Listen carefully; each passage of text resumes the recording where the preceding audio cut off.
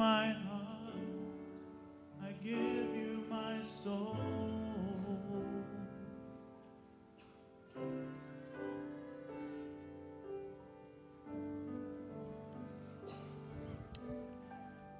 It's the prayer for each of us, Father. As you examine us here, is that where we are? That we give you our entire heart and our entire soul. Help that to be the case for each of us, I pray, Lord. As you're being seated, I'm going to ask that the children through grade 4 go. Let's pray for them as they go, shall we? Lord, I do that. I pray for these children as they leave, for those who have prepared lessons for them. I pray for their parents, Lord, for the grandparents of each of them, for the legacy that you call for us to leave for the children who are coming behind us, for those teachers, Lord, those hands of people that you've called into that area who faithfully give of their time to help parents instruct their kids in the way of the Lord. I pray, Father, that these children would learn about you in ways that are foundational to the rest of their lives. Those of us who've had the privilege of growing up in the church know what it's like to have foundation built on you. So we pray for them, Lord, for the world that they are growing up into, and for the role that you long to have in each of their lives. Now, as we open your word, Lord, first, we praise you and we thank you that you've given us your word, that your word is life, it's truth. It's given to us so that we can know you. Not just know about you, but know you. And in so knowing, we can see who you are calling us to be and who you are empowering us to be. So as we open this book, Lord, we pray that you will allow us to take the opportunity to meet with you and to become your people, even more so than we were when we came in. We pray this in Jesus' name. Amen. Amen. Today we're going to look at 2 Corinthians. 2 Corinthians. And we're going to be in chapter 12. 2 Corinthians chapter 12. We're going to be looking at verses 7 through 10. 2 Corinthians 12, 7 through 10. And this is the last in our series of looking at who is this man. And you'll remember that was our Easter theme, and we've been looking at that several different times and over the last few weeks, and looking at who is this man Jesus.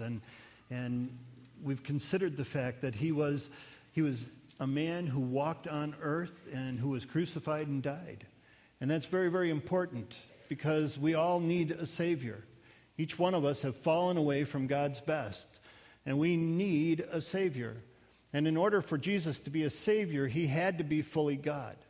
He needed to be fully God in order to save us, because only God can save us. Only God can forgive.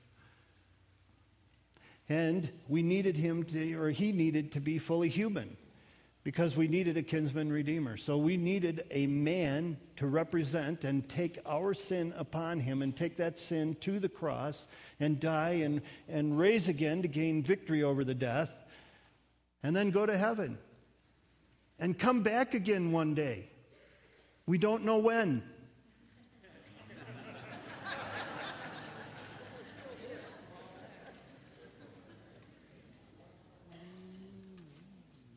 We know it's not May 21st, 2011. But we don't know when. But we know the truth that he's coming. And we know the truth that he's the Savior. We know the truth that he's come to save us from our sins. And we need to be as zealous telling people about that as that group was zealous about telling people what they thought was true. Because what we have, we know is true. Amen? And I pray that you've had opportunities to talk to people because of what has happened. I know that the door was opened for me in several places People who wouldn't normally talk to me about things came up to me and asked about it because it started to stir some worry in some people, didn't it? So, who is this man? Well, he's a man who walked on earth. He's a man who's in heaven, yes, and who's coming again one day, but he's also here so that we can have power in weakness, and that's what we're going to look at today in this passage that we're at. We're going to be looking at 2 Corinthians, a letter written by Paul, and verses 7 through 10. Could I just read those, please? 2 Corinthians 12, verses 7 through 10. To keep me from becoming conceited, Paul says, because of these surpassingly great revelations, there was given me a thorn in my flesh, a messenger of Satan to torment me. 3 times I pleaded with the Lord to take it from me. But he said to me, my grace is sufficient for you, and my power is made perfect in weakness. Therefore, I will boast all the more gladly about my weaknesses, so that Christ's power may rest on me. That is why, for Christ's sake, I delight in weaknesses, in insults, in hardships, in persecutions, in difficulties. For when I am weak, then I am strong. There's an incredible couple of verses here, isn't it? I pray that as we leave here today, we'll be able to have some new strength and some new understanding of what this means. The answer to our weakness is the power of Christ. That's our big idea for today. Before we take a look at these few verses, we need to see what they are in context, because we're kind of picking up a letter and just grabbing a few verses out of the middle, and that becomes really hard if we don't take a look at the total context of what this is all about. 2 Corinthians, of course, is a letter written to the church in Corinth by Paul. And we call it 2 Corinthians, but it's at least the 4th letter that we know of. Now, 2 of them we don't have. We have 1 Corinthians and 2 Corinthians is what we've called them. But 1 Corinthians tells us that there was a letter that was sent to Corinth prior to that one. And 2 Corinthians tells us there was a letter that was sent in between. So we know that there were at least 4 letters. Now, that shouldn't concern us that we don't have all the letters. Because if we needed to have those other 2 letters, you know what? God would have preserved them. And they would have been given to us. And we would use those to know him more. As it is, what we have is sufficient. And we trust him for that. But the big deal about that is that it reveals that a couple of things. One, that Paul wrote a lot. And we know that. We have several of his letters in Scripture. But there were obviously a lot more letters that he wrote as he traveled around as a missionary and wrote letters of encouragement to each of the churches that he formed and each one that he founded. But this church in Corinth seemed to be a little special to Paul. In Acts, we're told that he actually spent 1.5 years there. It's where he connected with Priscilla and Aquila. He spent 1.5 years there, and he was a tent maker. And Corinth was a perfect place for him to carry on his trade and make the money that he needed to make to support his ministry. Because you see, Corinth was this incredible city. It was a huge city. Actually, it had the largest marketplace in the world at that time. The biggest mall. Mall of Europe, I don't know what they called it, but it was there in Corinth. Because Corinth was located on an isthmus, a little land mass about 2 miles wide, and it became the shortcut to get through with trade. There's actually a canal there now. And so as we look at Corinth, it became a place where everybody wanted to go, and there were people from all over who went. The city had been destroyed and rebuilt in 45 BC, and this is being written about 55 AD. So the city's about 100 years old, but it's big. And it's a place where people could go. It was a place of affluence, but it was also a place of great, great poverty. But as a place of affluence and as a place where people could go and succeed in business and could be very, very, very well known for who they were, it became a place where people got very comfortable. Material things were readily available to them, and they were able to have a very, very comfortable lifestyle. And that's the city of Corinth that Paul went to. And it's the city of Corinth that Paul wrote to.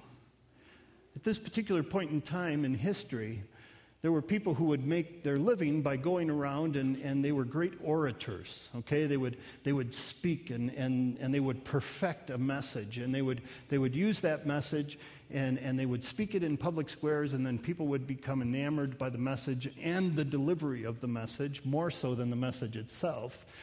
And as such, that's how people would earn their living, is by being great orators of a message. And that's what was happening here, amongst other things. As Paul had established the church and spent about a year and a half, there were people who came to know Christ.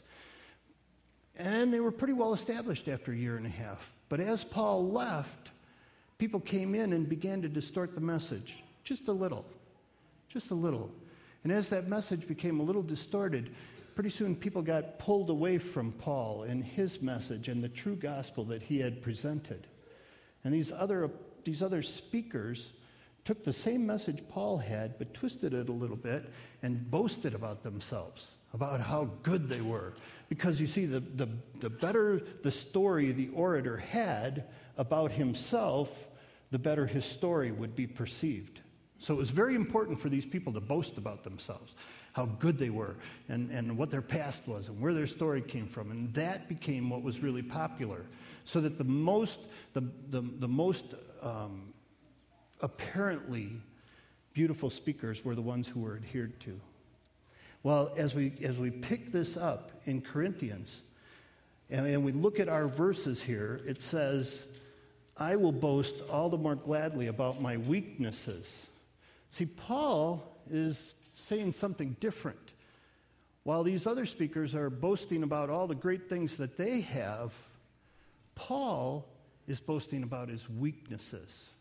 So that's where we're picking this up, and that's where that all belongs in context. Does that help you a little bit? All right. So now here we are, and we're looking at the answer to our weakness is the power of Christ. First point, the thorn is real. The thorn is real. That's what we can see. He says, there was given me a thorn. And he says that thorn was given to torment me. Paul was given a thorn that tormented him. It's real. The word for torment here actually means like to slap around. King James translates it buffet. To buffet you. It's this idea that, it's the same word that's used when Jesus was getting beat in the face before his crucifixion. It's that idea that this thorn that Paul had been given made him feel like he was being buffeted around, like he was being slapped around in the head. And the way that it's presented, it's that it was continual. It was a continual torment that came to him from this thorn that he had. And boy, there's been volumes written about what is this thorn and what was it in Paul's life. And depending on how, one of the authors said, depending on what your thorn is, that's what you think his thorn was. And it's really easy to portray someone else as having the same problem as us. But the truth is, we don't know what this thorn was for Paul. We're uncertain. It's never really told us what that thorn is. And that's because the point of the passage that we're looking at today is not what is the thorn. The point of the passage is, how will I respond to the thorn? How will I respond to that thorn in my life that torments me? And that's the point. And so if we needed to know what that thorn was, God would have told us. We don't need to know. That's okay. And so we look at it, and we understand that this thorn is real. And it torments us. Now, not all of our thorns are obvious, are they? Sometimes they are. Sometimes the things that come from the outside and affect us and torment us, they can be pretty obvious. But sometimes the things that torment us are just the surface of something much deeper that's tormenting us. And the real thorn may be harder to find. The word for thorn here is actually better translated as stake, and it's like this idea that it would impale you and just be constant over and over. Peter says we shouldn't be surprised at that. We shouldn't be surprised at the painful trials we're suffering as though something strange were happening to us. We understand that. Jesus said, in this world you'll have trouble. It's for sure that we will. We live in a fallen world. Consequences of sin are all around us. 6 billion people, all choosing to sin. And there's consequences from those. And they spread out far and wide, and they affect each one of us. And so they bring thorns. So, a couple of questions. What is the thorn that's been given to me at this moment? And how is it tormenting me?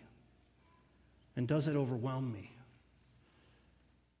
Now, the thing to remember about Paul is he was an ordinary man. Paul was just an ordinary man, just like the rest of us.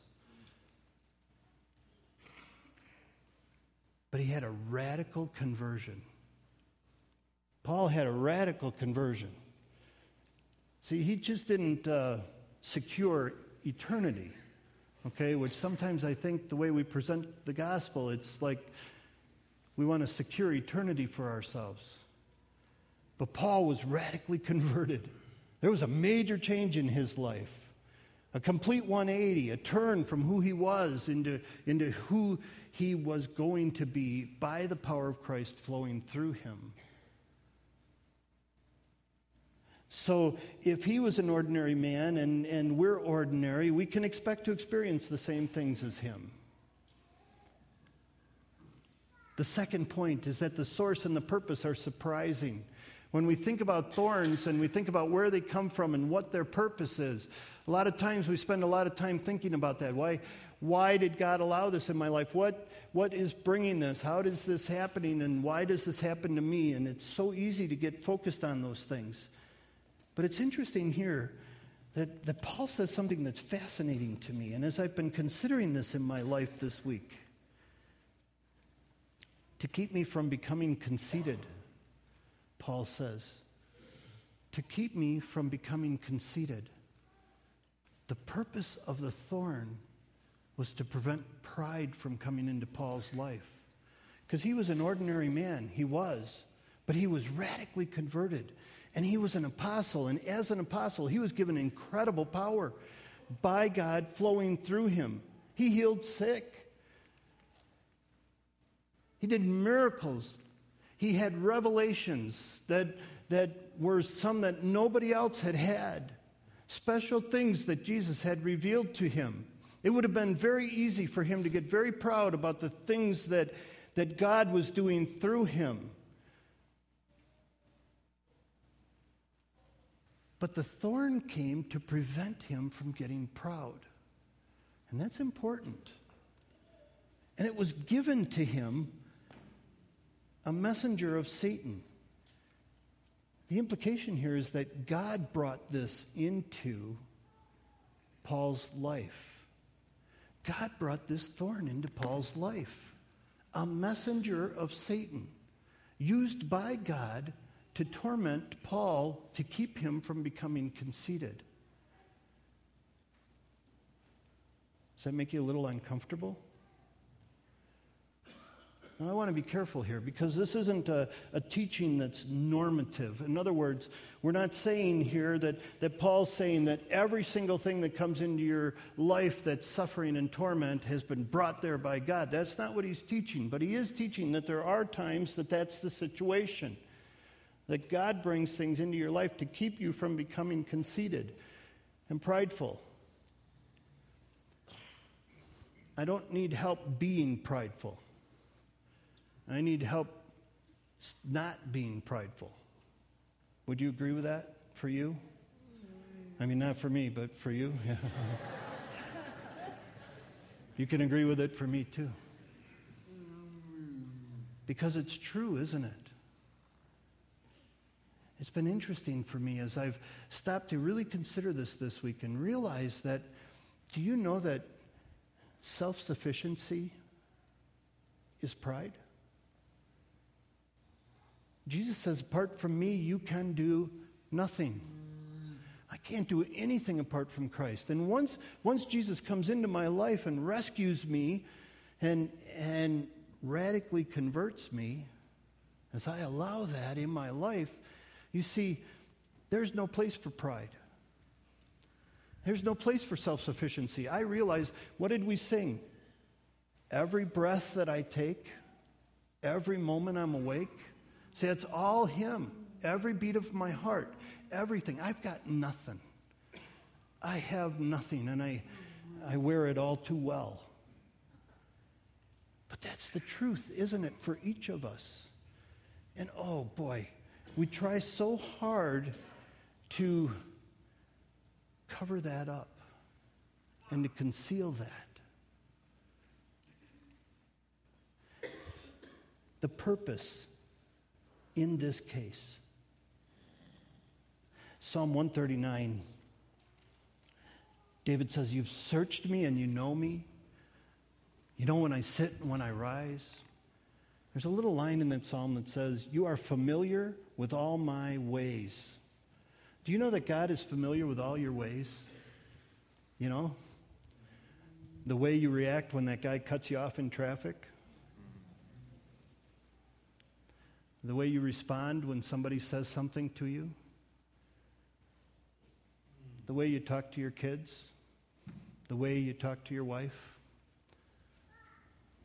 All your ways God is familiar with.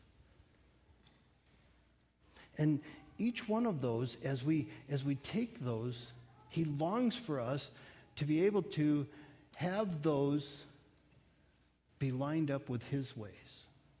And the way he does that is by his power flowing through us.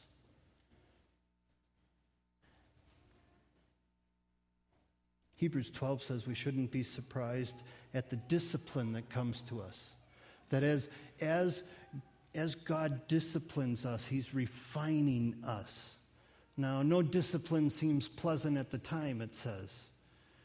That same root word for discipline is the same root word as for disciple. And it's that idea that God is growing me more and more into his image and into his likeness. So the answer to our weakness is the power of Christ applied to those weaknesses. Thorns are real. They are. We know that. And to think that God may be bringing them into our lives to keep us from becoming conceited can be hard. The story is told of a man. He was so humble. Oh, he was an incredibly humble man. And everybody noticed. It was so obvious. He was so completely humble. And pretty soon the whole church recognized it. And so they had a special dinner. And they awarded him a pin, a golden H. The minute he put it on, he became disqualified to wear it. Right? Humility escapes us. We're to be clothed with humility.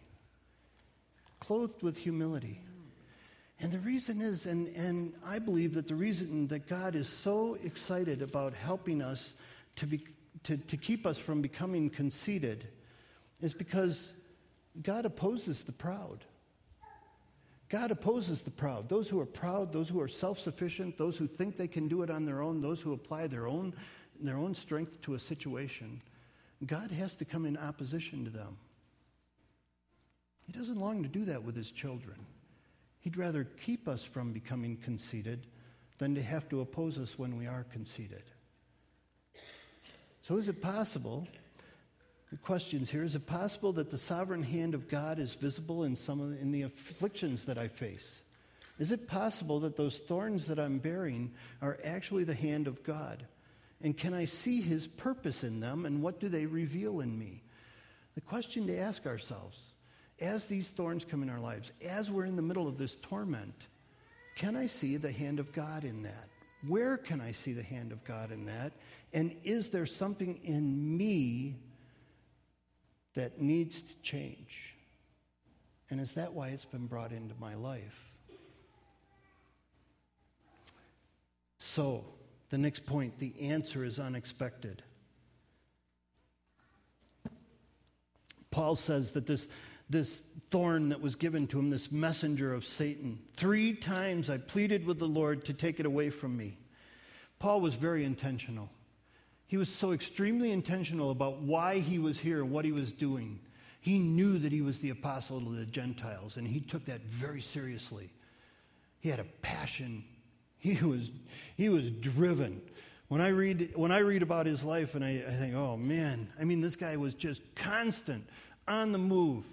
When you read in chapter 11, all of the sufferings that he had, the beatings that he had, all of the things that he took, all of the things that were said against him and about him, and all of the beatings that he had and everything else. And he never lost sight of the mission that God had him on. And he was focused. He was so focused on people coming to know Christ that he said, if it would help them know Christ, I'll give up my salvation so that they'll know Christ. Wow. Am I ready to say that? Is another person dying and going to hell so burdensome to me that I would give up my salvation for that other person? Once we realize that we're saved for God, we are saved for Him, for His purpose.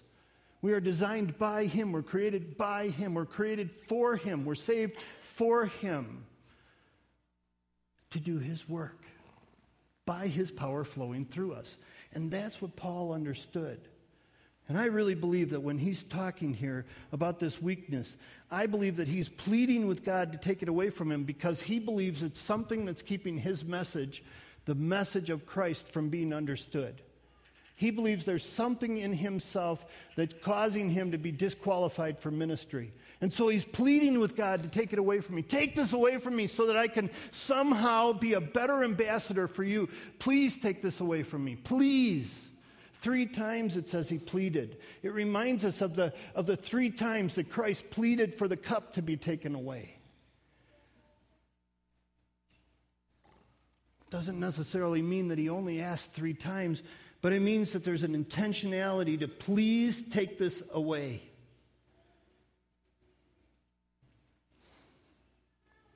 But the answer is unexpected.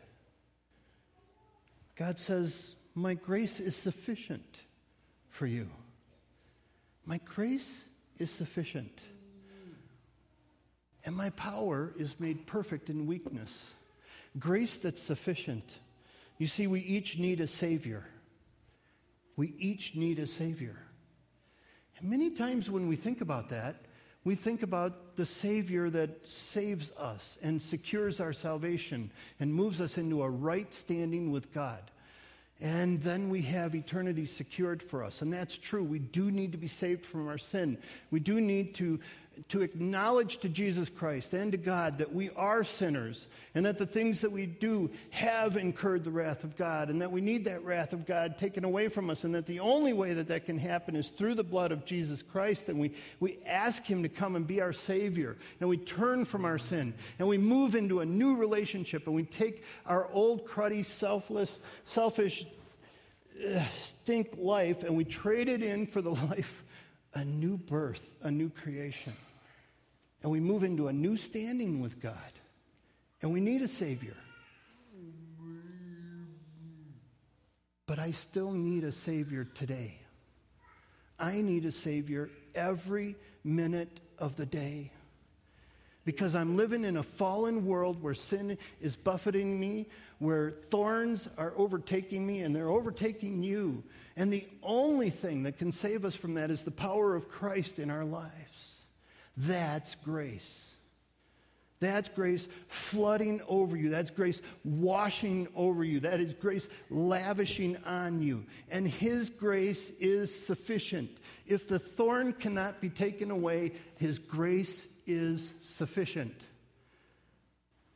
So that His power can be made perfect in weakness. You see, my weakness plus the power of Christ equals perfect weakness. Or, I'm sorry. We got to redo that. Okay. My weakness plus the power of Christ equals perfect power. My weakness plus Christ's power equals perfect power. So what I need to bring to the equation is my weakness. I got that. Amen. You didn't need to agree that readily, but okay. Right? I can bring my weakness. Oh, that becomes very, very relieving, doesn't it? Because how many times do we try to cover up our weaknesses? See, when Paul says something like, I boast all the more gladly about my weaknesses so that Christ's power can rest on me, see, that's countercultural for us. That doesn't quite add up because, wait, no, I have to hide my weaknesses so that people don't take advantage of me. I have to hide my weaknesses because that's where people will hurt me. I need to hide I need to appear, I've got to look good.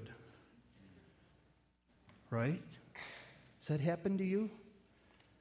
And so those things in us that, man, do I struggle? Oh, yeah. I've got a lot of weaknesses. But as I hold those open before you, as I become transparent with those in front of the world, then it allows you to see that Christ's power matched with my weakness reveal his power. Because if I've got anything worth having, it's Jesus. What I had before Jesus is not anything you want. Tony Evans says, God can't fix it on earth and he doesn't want it in heaven, your old nature. He's going to give you a new flesh up there. You see, I've got nothing to bring to this except my weakness that reveals God's strength. Boy, as I've considered that this week, and I've considered in my life, what are the little things that I have that I think I've gained victory over that have caused me to move towards feeling conceited or pride or those areas that I think I'm doing okay there? What are those areas for us? And how does that keep God from being revealed? The answer is not necessarily relief from the thorn. And we've all experienced that. And we may all be experiencing it in our lives right now. Each one of us has a thorn, and some of those thorns are not going to experience relief. My mom was here in the first service, Shirley. Next month, it'll be 13 years that she called me and told me she had cancer. Praise the Lord for what he's done. Amen. It's the same for you, isn't it? Yes, sir. Have you pleaded for that thorn to be removed? No, I accepted it. Accepted it. And just like my mom, Shirley, you have displayed the power of Christ.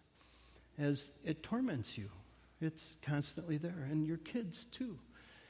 And see, that's the reality of it. These things come in our lives and they torment us. And there's nothing wrong with pleading for these things to be taken away.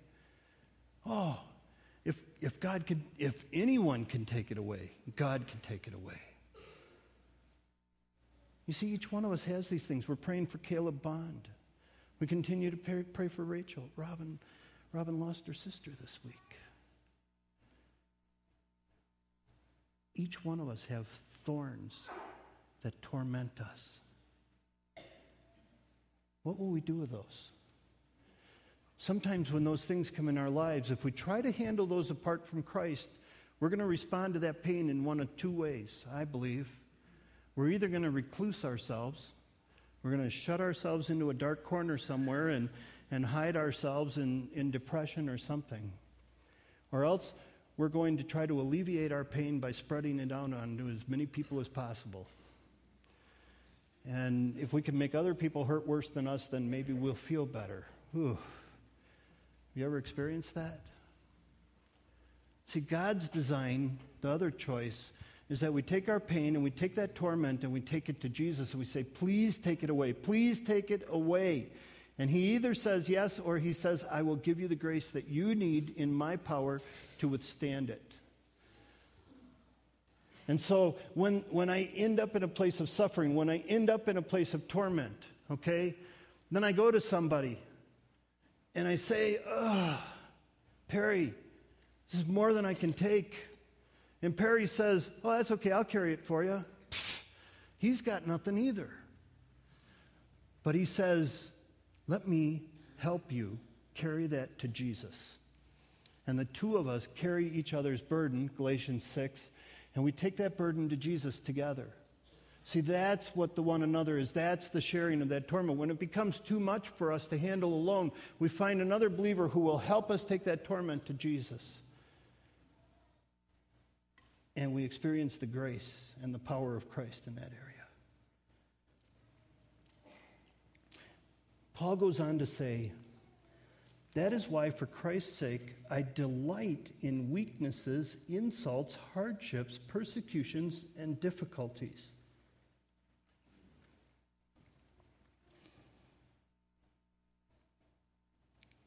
Can I say that?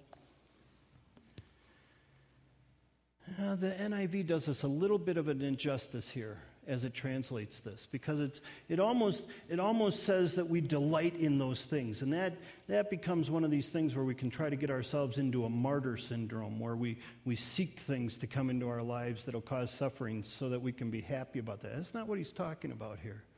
What he's talking about here is that he delights in showing Christ through those things. That's what he delights in.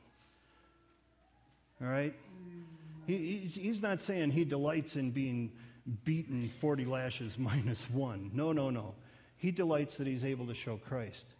I don't know if you've started reading the Radical book yet, but in the account in there where they're torturing that one man, and I won't use it because it's kind of graphic and there's some young ears in the room, and the man is saying, praise God, take off this old flesh so that I can put on the new. Yeah. Come on. Am I able to show Christ's power so much through me in my weaknesses that I can delight that he is seen? That's important for us. It's very important for us. We are the keepers of the hope of the world, right? We hold the hope of the world. And this is one way, pretty big way, that the world sees that, as I reveal Christ in me. So, in what ways do I celebrate the power of Christ revealed in my weaknesses? I'm here for God. I am here for God. And so, can I boast in my weaknesses? I pray I can. I pray that in my weaknesses, you see Christ's power making up the difference and becoming perfect power, his power. And I hope you see him receiving the glory for that. That's what I long to have happen in my life, so that more people can know the Jesus who changed me and is changing me. How can celebrating keep me from objecting? How can celebrating keep me from objecting? A big question. Perspective. I'm here for God. So, Lord, I thank you for that. I thank you that the answer to our weakness is the power of Christ. I thank you for Paul's example here, Lord, that is so clear that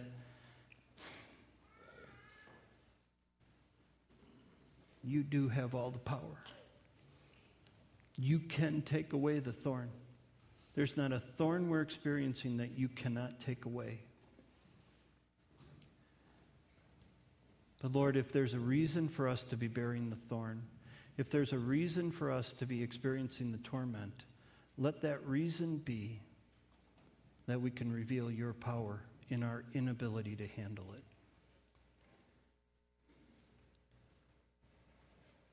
Praise you for the truth of that, Lord.